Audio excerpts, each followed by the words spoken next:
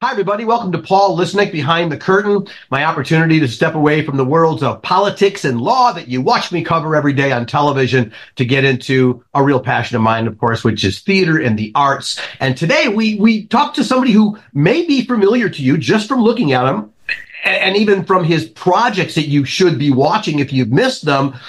But it's not why we're talking to him. It's because he's coming to Chicago. We'll get into all of that. Say hi to Jeff Hiller, who's here to join me today. Jeff, so good to see you again. Thank you for having me. It's great to be here. So when last we talked, it was on radio. We were doing Afternoon Drive. I'm sort of curious, am I better looking than you thought I would be? And question two, why are you thinking of how good looking I was going to be?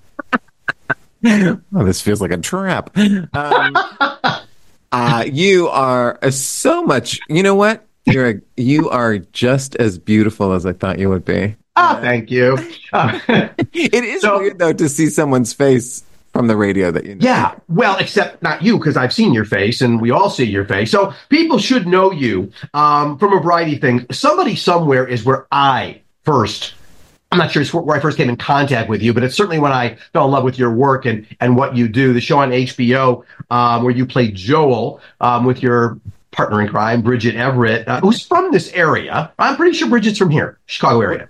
She's from Kansas, but we actually shoot the show in the Chicago area. Okay, that's the Chicago tie. I knew it was Chicago. And Kansas, Chicago, we're all Midwest. And to be honest, the way you come across in the show, you come across very Midwest, but you come from the liberal state of Texas. Yes, the liberal state of Texas. It's a great place to visit, but I wouldn't want to grow up gay there. Yes, I come from San Antonio, Texas, but, Actually, that's a good part of Texas. Yeah, it's not bad, actually. It's really not bad. If you couldn't live there, live in Austin. Yes, well, that's where my sister lives now, and I was just there for Christmas, and it is the better option. And that's probably because we were talking at Christmas time on the radio. That's probably where you were when we were doing that. Yes, I was in my sister's. So Somebody Somewhere is where people, if they have not seen the HBO show, go stream the first two seasons. Third season coming. We'll talk about that and lots to talk about that show. But in addition, the other place that I kind of surprisingly saw you, so I just want to bring it up because I know American Horror Story has a huge fan base and a huge audience. And there I am watching this season. The theme was sort of gay themed with, the characters and whatever. And then they start getting murdered. And who murders them? You. What is that all about? What a character shift. I know, right? It is. So, Ryan Murphy offered me a job. What am I going to do? Say no? Well, what did he find? Did he find you from, I'm not sure what came first. Did he find you from the HBO show? Where did he find you? Well, I had done an episode of The Watcher, which is another show that he did. And he happened to be editing that episode while also going home at night and watching Somebody Somewhere. And he saw me play these, a therapist in The Watcher and a nice friend in Somebody Somewhere. And he said, hey, let's try this. Let's see if this guy can kill people. And and 2 weeks later, I was carving up a kid, Yeah. And as I said, I brought this story up on radio, but it's not anything you didn't try to do before when you started on Broadway and Bloody Bloody Andrew Jackson. That's true. I did accidentally assault someone. We had a stage fight, like a comedic fight, and I had this prop knife, and I was meant to just freeze with the knife aimed at someone, and I just let the knife go off into the audience. And it thankfully did not land on anyone's head. It landed in the aisle, but wow, it was stressful. Did that person, I collect theater props and stuff. I have tons of stuff. So did that person, like if it were me, you would not have gotten the knife. I don't know. That's a good question for stage manager, and I should have asked them. Yeah. So you're coming to Chicago to appear at the Den on February 4th. You're doing a stand-up comedy act, so people need to know that about you as well. And is there a name to this show? I know you've been touring with a show. What show are we getting here? The show is called Middle-Aged Ingenue. Oh, that is what you've been touring with, yeah. Yes, exactly. And it's a story about finding, success in midlife. Later midlife. And it's interesting, your showtime starts, I'm saying these things so people know, but again, the Den Theater, which is on Milwaukee, but you know what time you start? 7:15. Yeah. I thought that was not 7 and not 7:30. What was there something? Was there something like I need 7:15? Is there something emotional about that? You know what? I start on a quarter hour. No, that was just what they offered me, and it's better than 11 p.m. So Okay, well that's true. Yeah, because it's one show only, so people don't want to miss this. right. How do you? Because if we watch you in American Horror Story, which it's not a. I mean, you could argue that there's some smiles in it just because of the nature of how the show's going, but and even Somebody Somewhere, while it's also a soft comedy. I mean, but how do you identify? Because I guess you identify as the comic, the stand up comedian, but at the same time, there's just so much more to you. What's your identity? That's interesting. I think I identify.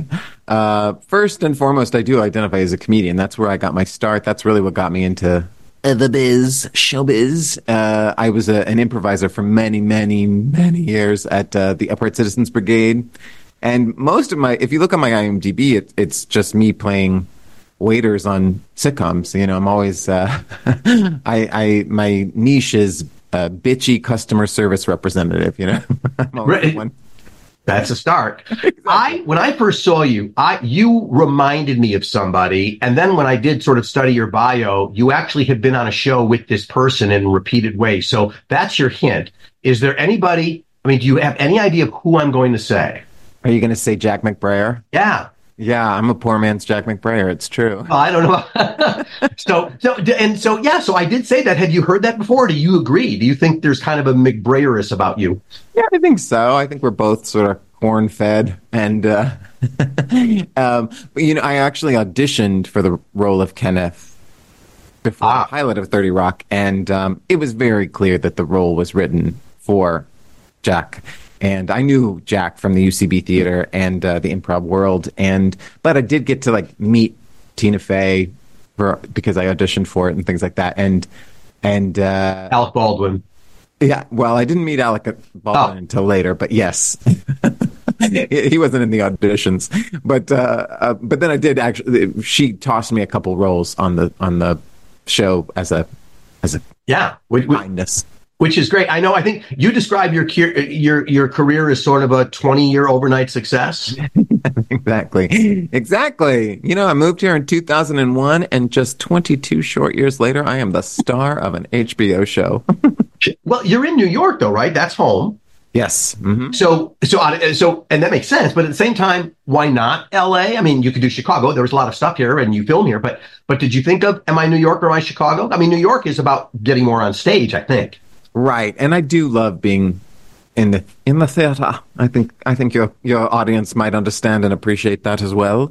Yeah, I do. I've done a lot of off-Broadway theater and things like that. But I did live in LA for 4 years. And you know that saying, if you can make it here, you can make it anywhere about New York? It's not true, because I tried to make it in LA and I didn't. I've had a lot more success in New York City. I think I'm more a flavor for the East Coasters than the West Coast. Well, that would suggest to me it's because your humor is more biting. So tell us a bit about what we're going to get in the stand-up show, because obviously in Somebody Somewhere and all the things you do what you're told to do. Right. The roles and characters you have to play. Right. But and I plan to be there and see you on February 4th. What am I in for? I have not seen you do stand-up. What am I in for? Well, I'm not. It's not like a Bob Saget situation where I'm all of a sudden just filthy. I'm talking about sex and whatever. There's still a chance, but exactly, maybe, I don't know. We'll see. If I'm in the audience, there may be a chance.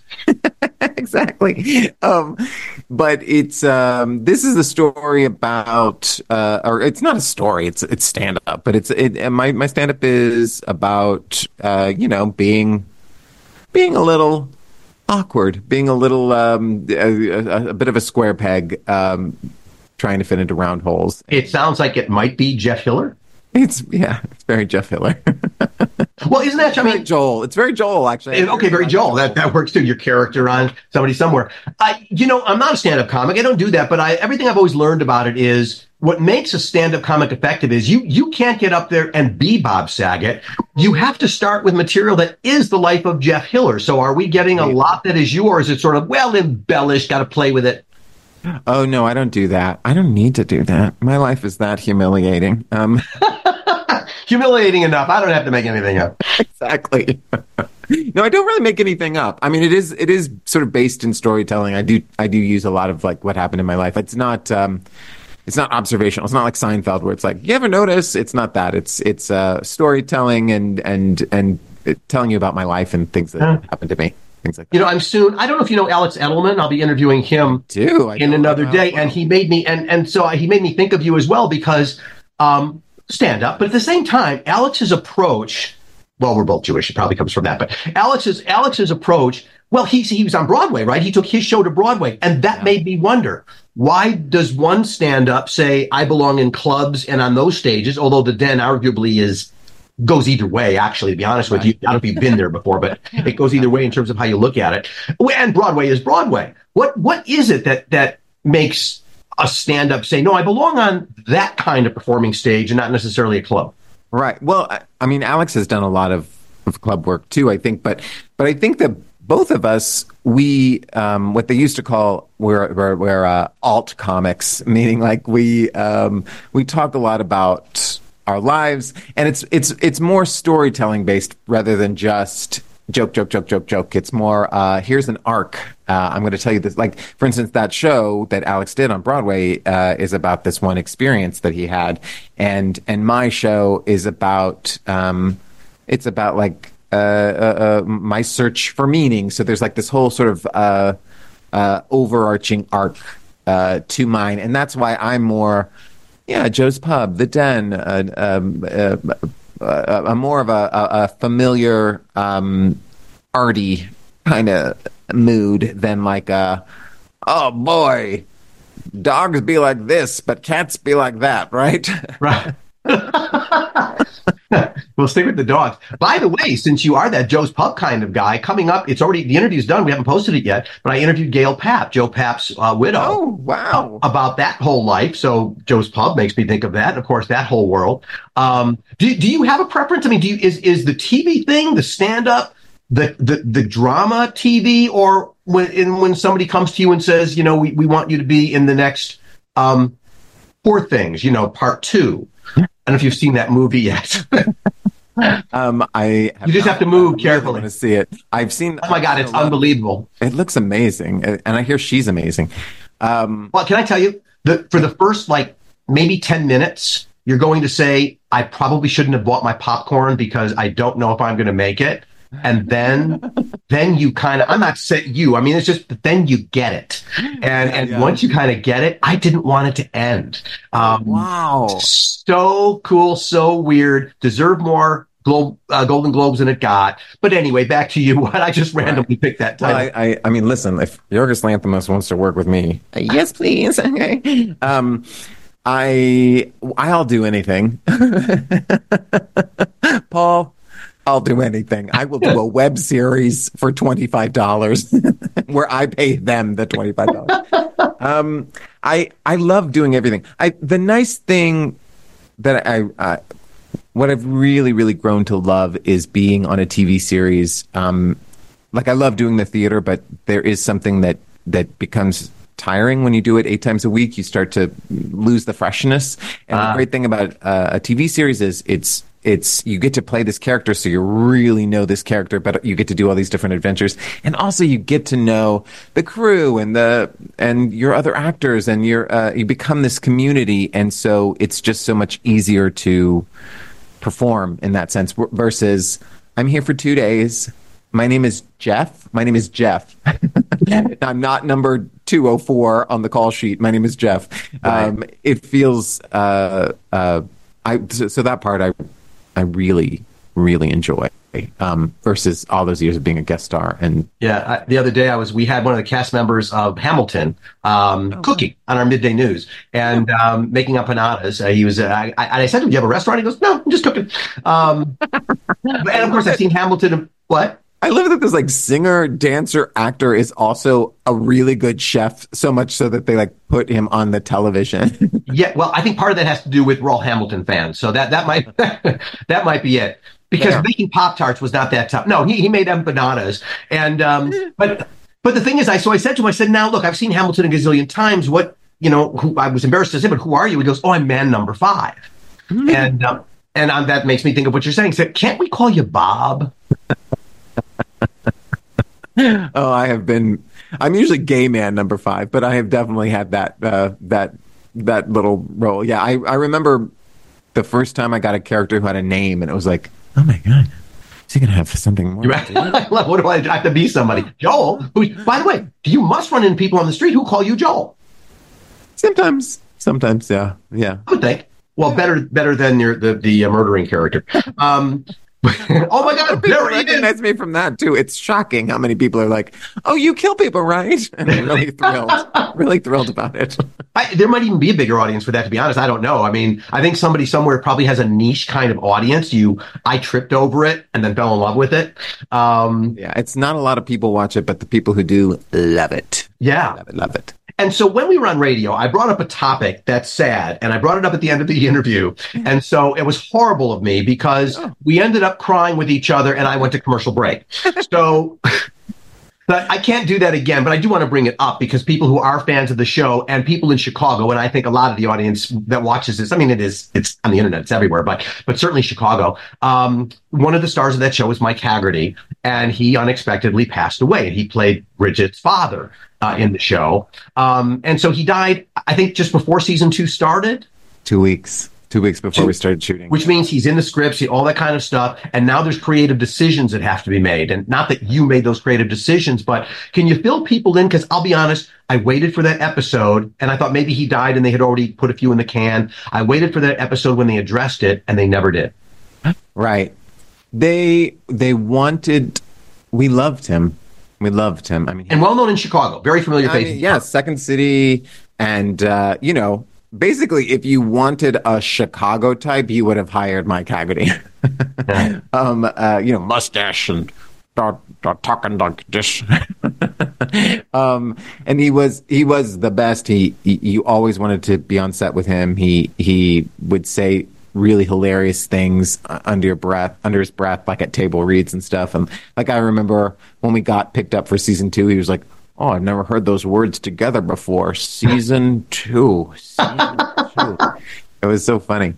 And I think, the first season of our show was all about grief. It was all about Bridget's character grieving the fact that her sister had died.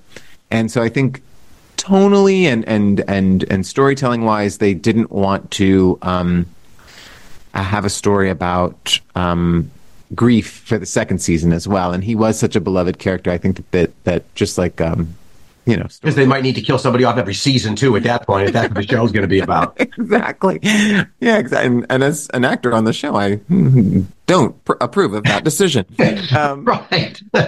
Who's expendable? No, but it was a loss because he was also a very fun character and added so much charm to it. Yes. I mean, such a good actor too, and such a wonderful human being. And so I think another big reason, this is what the producer told me. She was just like, I just don't want to say goodbye to him yet. And I was like, well, I can't argue with that. But maybe season 3 they do address it, or you don't know yet. I don't know yet, but I have no idea actually. But I'm not in the writer's room. But I do what they tell me. And your character, Joel, gets a boyfriend as the show goes on. I think it stays stable towards the end. I guess we'll see where that goes. But I'm always curious about that because, the whole issue and debate within the community, because I'm a good friends with Alexandra Billings, if you know her, and who played Madame Morrible and Wicked and all that kind of stuff. And so this whole notion of, do you cast gay people in gay characters? Is it wrong to cast a straight person in a gay character? Well, you can't have a straight person playing gay. You can't have a gay person playing straight. All this kind of stuff. So, you are openly gay. You're married. You got a husband and a dog, most importantly. And so you play a character, but is that important to you? Like if you were hired and they said, no, we need you to be Mike Brady, which is an interesting name to pick when you think about it. But we need you to be Mike Brady, have 6 kids. Are you like, hey, I'm an actor, I don't care? Or is it about, no, I got to be true to myself and all that? Well, I think that what it really comes down to, especially with trans actors, where it's like you would never. I think it's maybe there's probably one exception that proves the rule, but it's so. I know that Patty Harrison actually played a cisgendered woman, but it's so rare that a queer person would be cast in a straight role. So if that happened, I'd be like, oh, okay. But when the very few trans roles come up, and now with gay men, it is different today. Yeah, it's more common that there'll be a gay role in shows, but if you cast a straight actor in that, that straight actor is also being cast in lots of straight roles, whereas I mean, I would play Mike Brady, but no one has asked me to. So Alice, I can see it then. That's more likely, actually. Oh, the soup's on. But I think that's where the political side of it comes into effect. And so when a trans role comes up specifically, and you cast a cisgendered straight actor who pretends to be trans, then that one role that was available is taken, and I can see why that becomes an issue.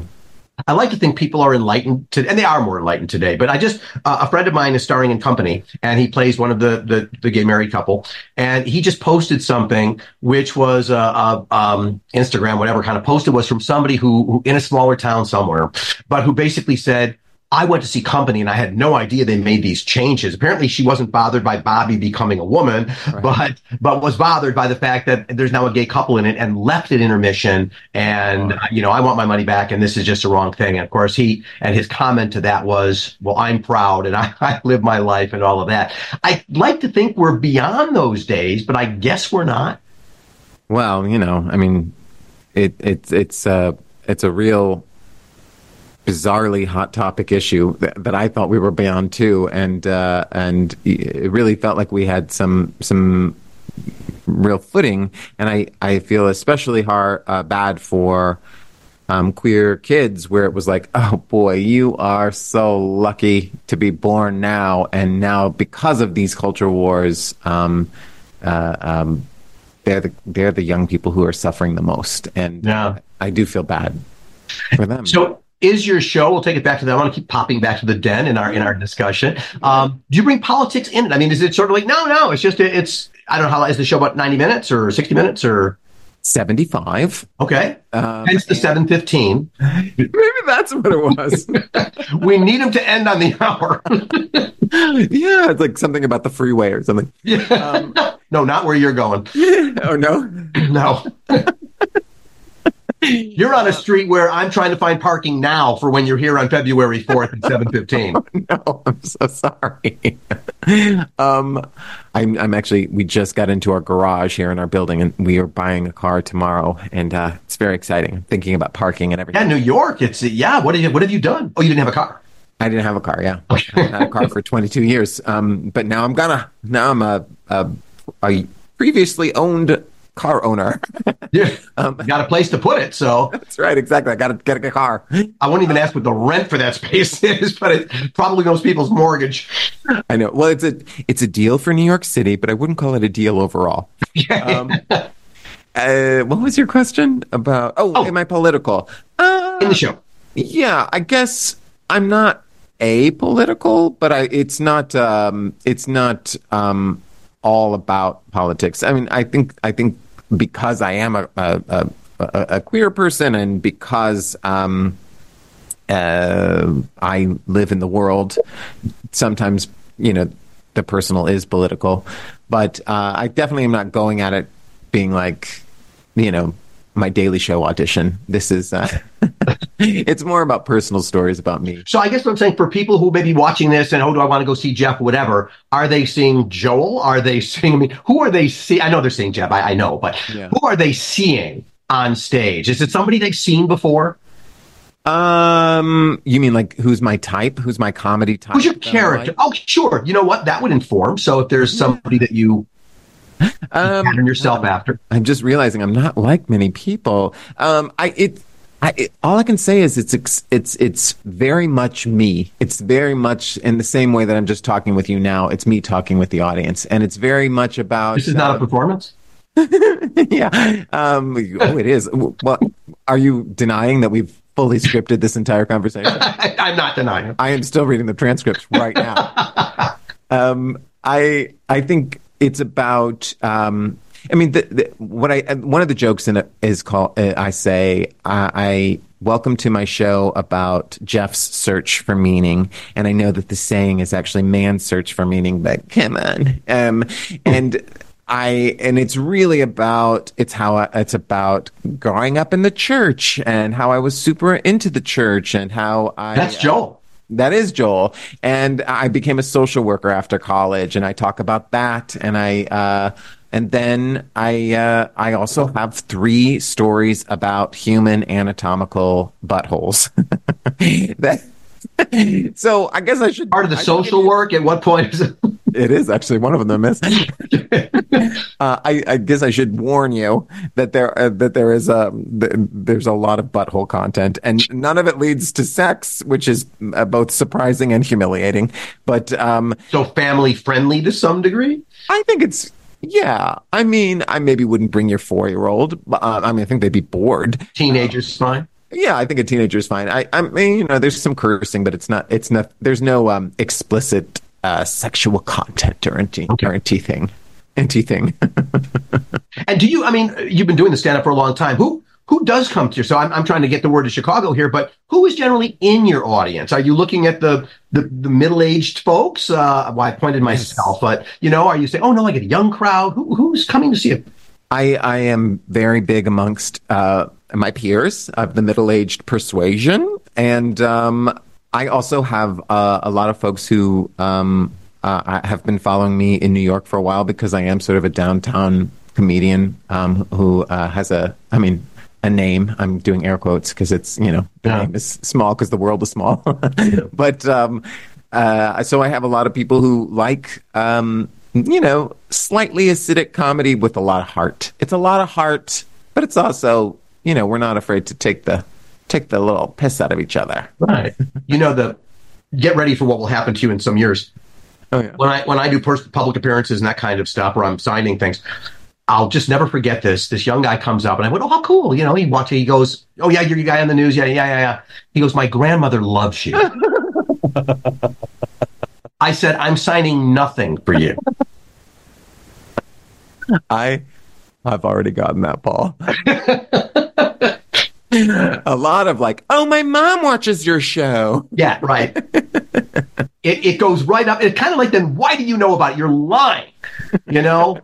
But yeah, right there is so much of or would you sign this? My mom, I want to bring this home for, no, not for you. Right, exactly.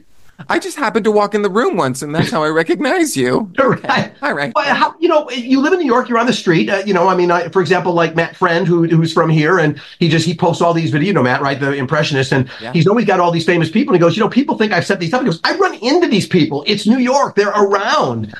Is that your life? Do you walk down the street and there's Robert De Niro?